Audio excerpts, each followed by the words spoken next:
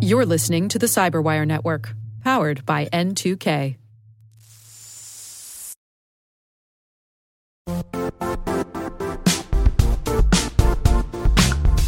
And now, a word from our sponsor, Zscaler, the leader in cloud security. Cyber attackers are using AI in creative ways to compromise users and breach organizations. In a security landscape where you must fight AI with AI, the best AI protection comes from having the best data. Zscaler has extended its zero-trust architecture with powerful AI engines that are trained and tuned by 500 trillion daily signals. Learn more about Zscaler Zero Trust Plus AI to prevent ransomware and AI attacks. Experience your world secured. Visit zscaler.com/zerotrustai.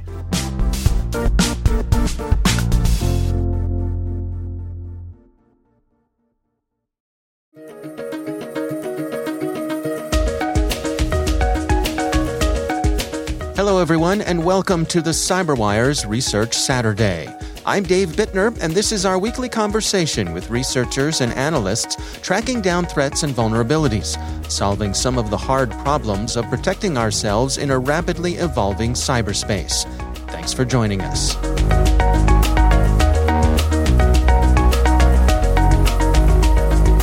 So initially, we had no drive for this protocol in general. So we really were looking more at just smart cameras from a higher level.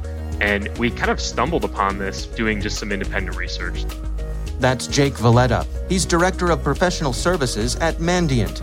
The research we're discussing today is titled, Mandiant Discloses Critical Vulnerability Affecting Millions of IoT Devices.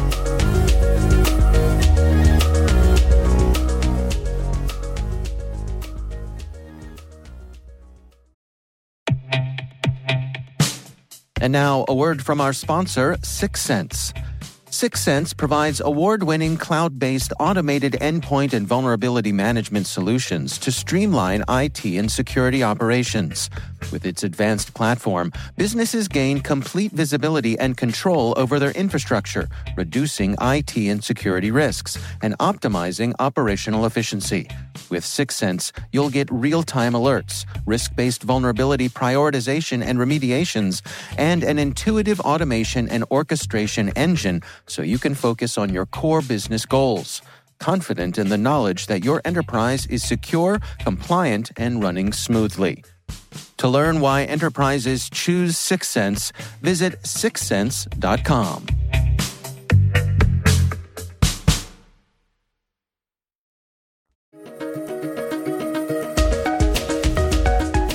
One of the individuals who was part of the research team was fairly new to the company and expressed an interest in getting into embedded security. So we thought, hey, let's go out, let's get some cameras as a way to do an educational exercise, and let's see what we can find. So we started actually looking at some of the security of the cameras that we were looking at themselves, and we encountered this protocol and this network while doing that research. So it kind of caught our eye once we started digging in at a technical level and saw this traffic that looked pretty unique, and it was exciting for us because doing some quick searches online, it wasn't really turning up any results or any immediate parsers or things to understand the protocol. So that got us excited to actually look into the protocol. And then from there, it ended up just being, some research on our side over the course of several months to learn more about the protocol. And then ultimately led to, the disclosure that we published earlier this month, or last month rather. Now, the protocol we're talking about here is from an organization called ThruTech, and it's their Calais network. Can you give us an overview of exactly what's going on with this protocol? Yeah, sure. So the protocol is designed to be very easy to use for companies that want to develop and sell IoT products. So, one of the examples that we've seen is smart cameras, right? So let's say you're a company who's building a smart camera and you have a lot of things that you want to focus on. You want the branding, the aesthetic of the device, maybe the functionality and the camera on the unit. But one thing that's really important is being able to connect the cameras to a smartphone or maybe a desktop application. And that can be a challenging engineering problem for someone to reinvent. So what the Kali protocol allows is for you to basically use the network that the ThruTech has built to take that out of the equation for your development purposes. You essentially would use their protocols and use their network, and you don't have to think about the implementation. It just kind of works, right? So it's very attractive to these companies who want to build cameras because it's one less thing that they have to worry about. And in our experience, it does work very well from a user standpoint. It's fast, it's snappy, the camera feed looks good. So it's one less thing that these developers have to worry about.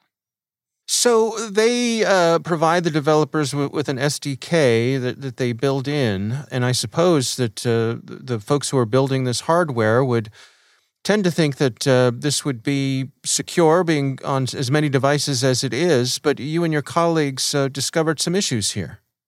Yep, that's correct. And there's a lot of different versions out there in the wild. And I think, there's some older devices which were on more earlier iterations of the platform. I think over time, ThruTech has added features and security controls onto the platform to just make it more robust.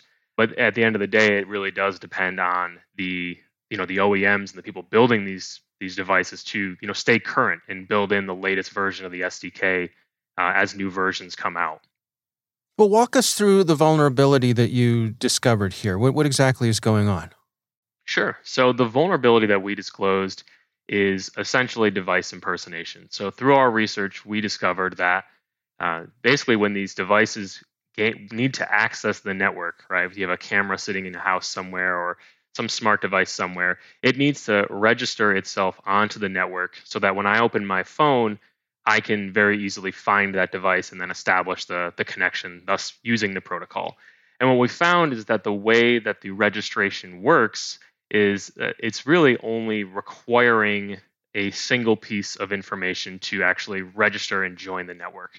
And that piece of information, as we highlighted in our blog, is what's called the UID. It's essentially a randomly generated string that's assigned to a specific device, right? So if you have 10,000 or 100,000 devices in your fleet, each one of them is going to have a unique UID, and that's the piece of information that gets you on the network. So with that ID, your device will register on the network, and then whenever somebody wants to connect to you, they would find you using that ID. And that's how the protocol is able to work so effectively and so quickly.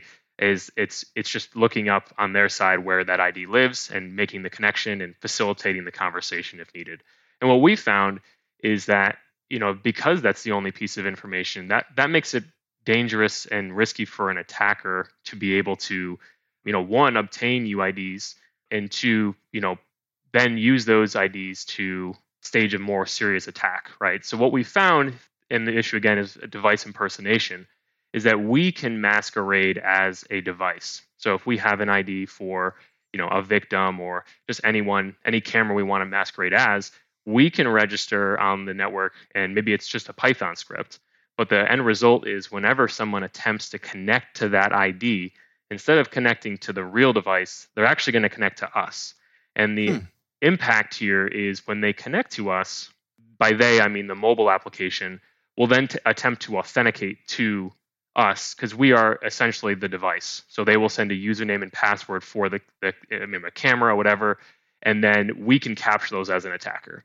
Once we have those creds, we now have all three of the pieces of information, the UID, the username, and the password, to be able to then connect to the real device using the Kali protocol, right? So we can then connect to the actual camera and then initiate a connection to, say, view the video or listen to audio or access some of the functionalities that are available past authentication. So that's really at the heart of it. What the issue is here is being able to impersonate devices and obtain materials that can be used to access sensitive data.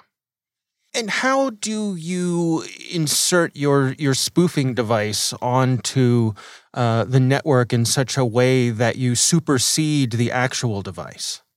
Basically, the way the protocol is designed is it's at the core, it's essentially a peer-to-peer network. So it's meant to allow various nodes to connect most of the time directly to each other, right? So let's say I'm in a coffee shop and a camera is sitting at a house.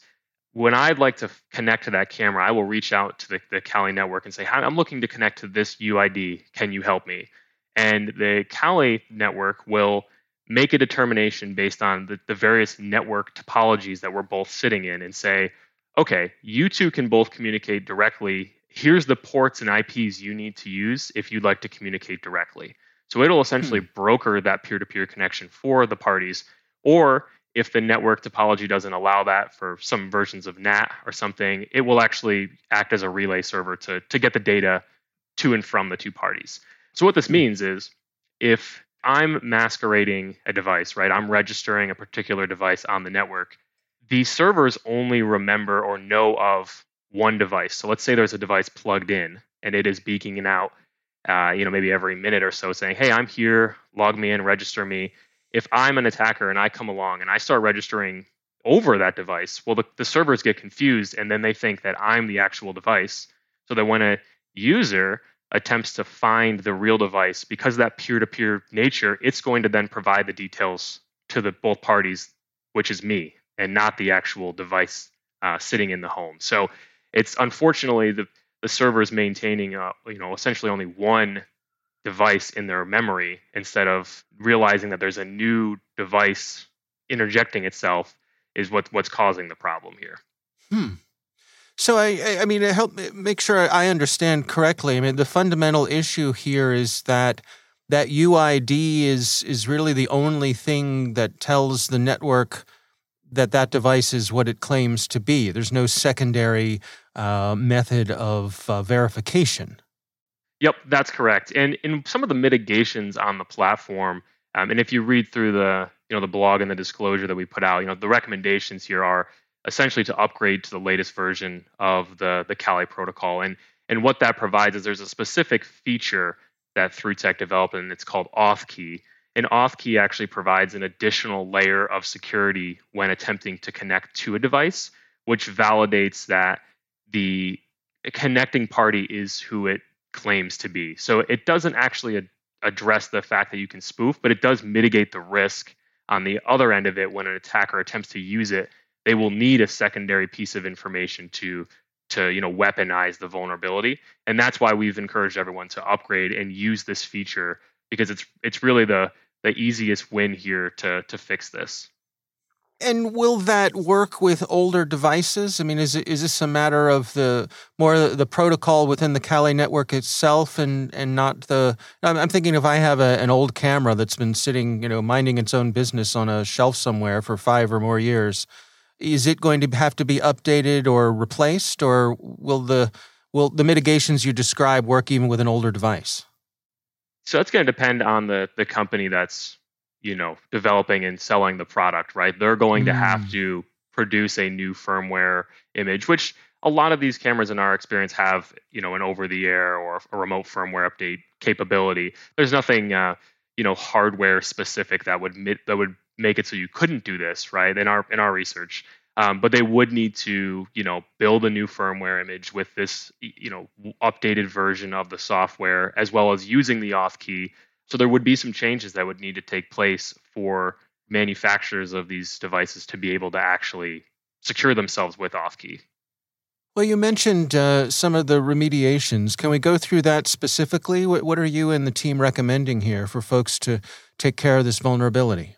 Yeah, we have a whole series of recommendations to try to kind of address the issue at various stages of the attack, right? So first and foremost, we're really recommending that people will, and by people in this case, I actually mean the manufacturers of these devices, that they upgrade to the version of the Kali protocol, which provides the auth key feature. So that's probably first and foremost. Make sure the platform is using the security features that are available to them to reduce the risk of this particular vulnerability. Now, the second thing that we want, and this is maybe more or less for the manufacturer of the devices, but more for the companies that sell them, is a lot of the way that this system's architected is, your mobile device needs to obtain that UID somehow. I'm Jake Valletta and I have a smart camera and I'd like to talk to my camera remotely. Well, my mobile app needs to get that UID so that I can then connect to that camera using the Kali network. So it's going to obtain that UID somehow, usually using a web API. What we found is, there's oftentimes an API on, companywebsite.com/get get UID or something. And that's fine, but you need to make sure that that API is developed with the best security you can. There can't be enumeration, there can't be brute forcing abilities there. You really need to make sure that that API is secured adequately, because you think of a doomsday scenario, which we kind of played through in our heads, is what if you had a company that manufactures a particular model of device, and let's say they have hundreds of thousands of devices in the out there in deployment. What happens if they have a weakness in their API which leaks UIDs, and I can somehow obtain all the UIDs for a given model?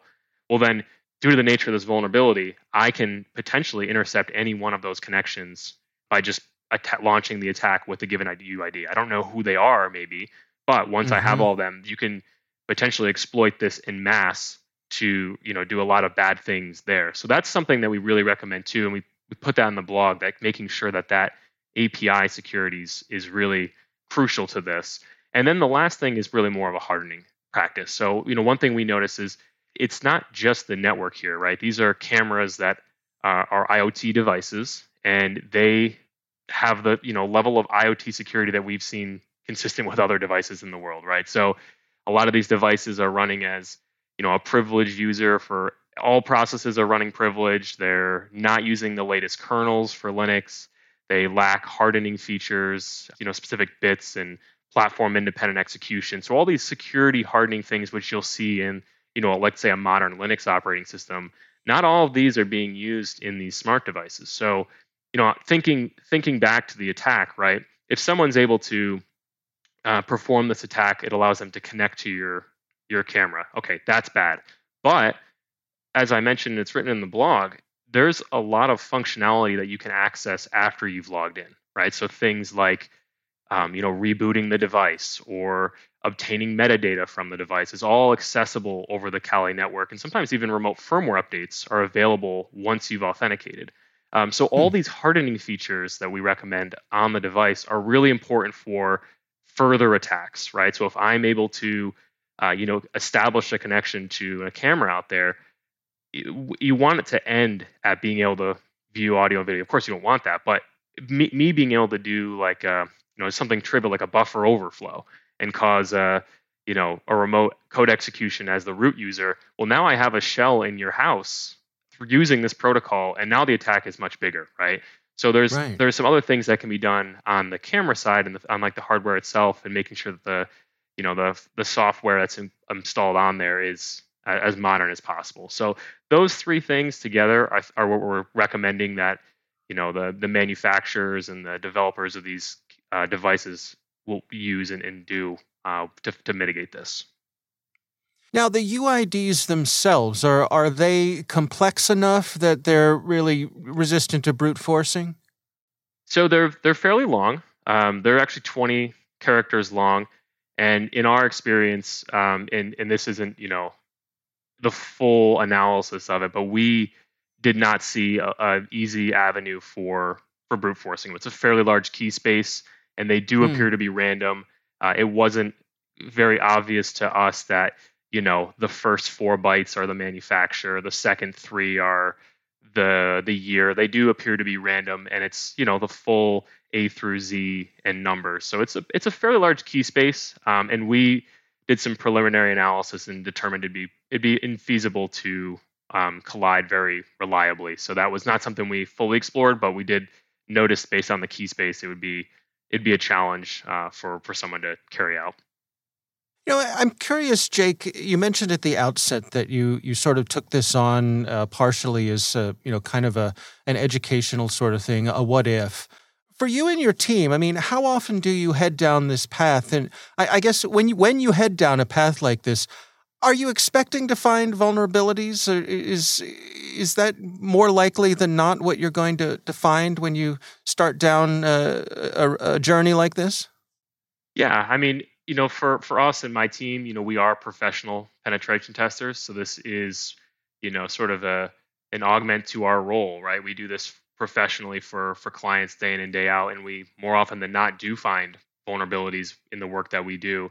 And I would say on these side projects, they oftentimes do yield pretty exciting results. This one, I think, more exciting than some of the other recent ones. Sometimes sometimes maybe you don't find anything that's as exciting as this, but it is the goal in our mind is to see what's there and what we can find, whether it's vulnerabilities in the UDP protocol that it's using to talk to on the network, or device or vulnerabilities in the software. It is the goal, and I'd say the team is quite successful, and there's a lot of passion for us to be successful, and it's a good energy, I think.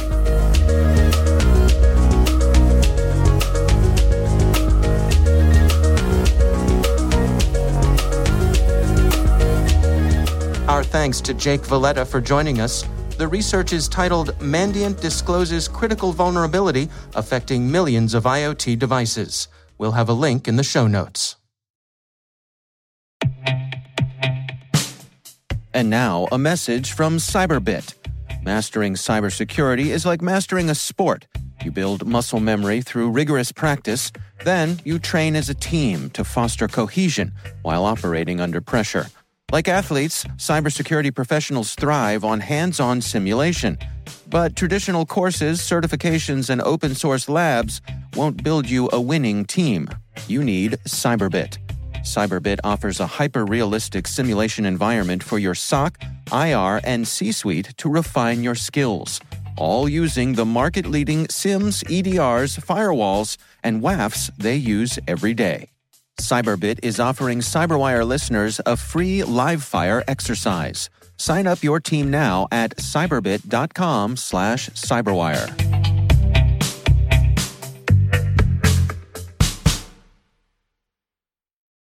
The CyberWire Research Saturday is proudly produced in Maryland out of the startup studios of Data Tribe, where they're co-building the next generation of cybersecurity teams and technologies.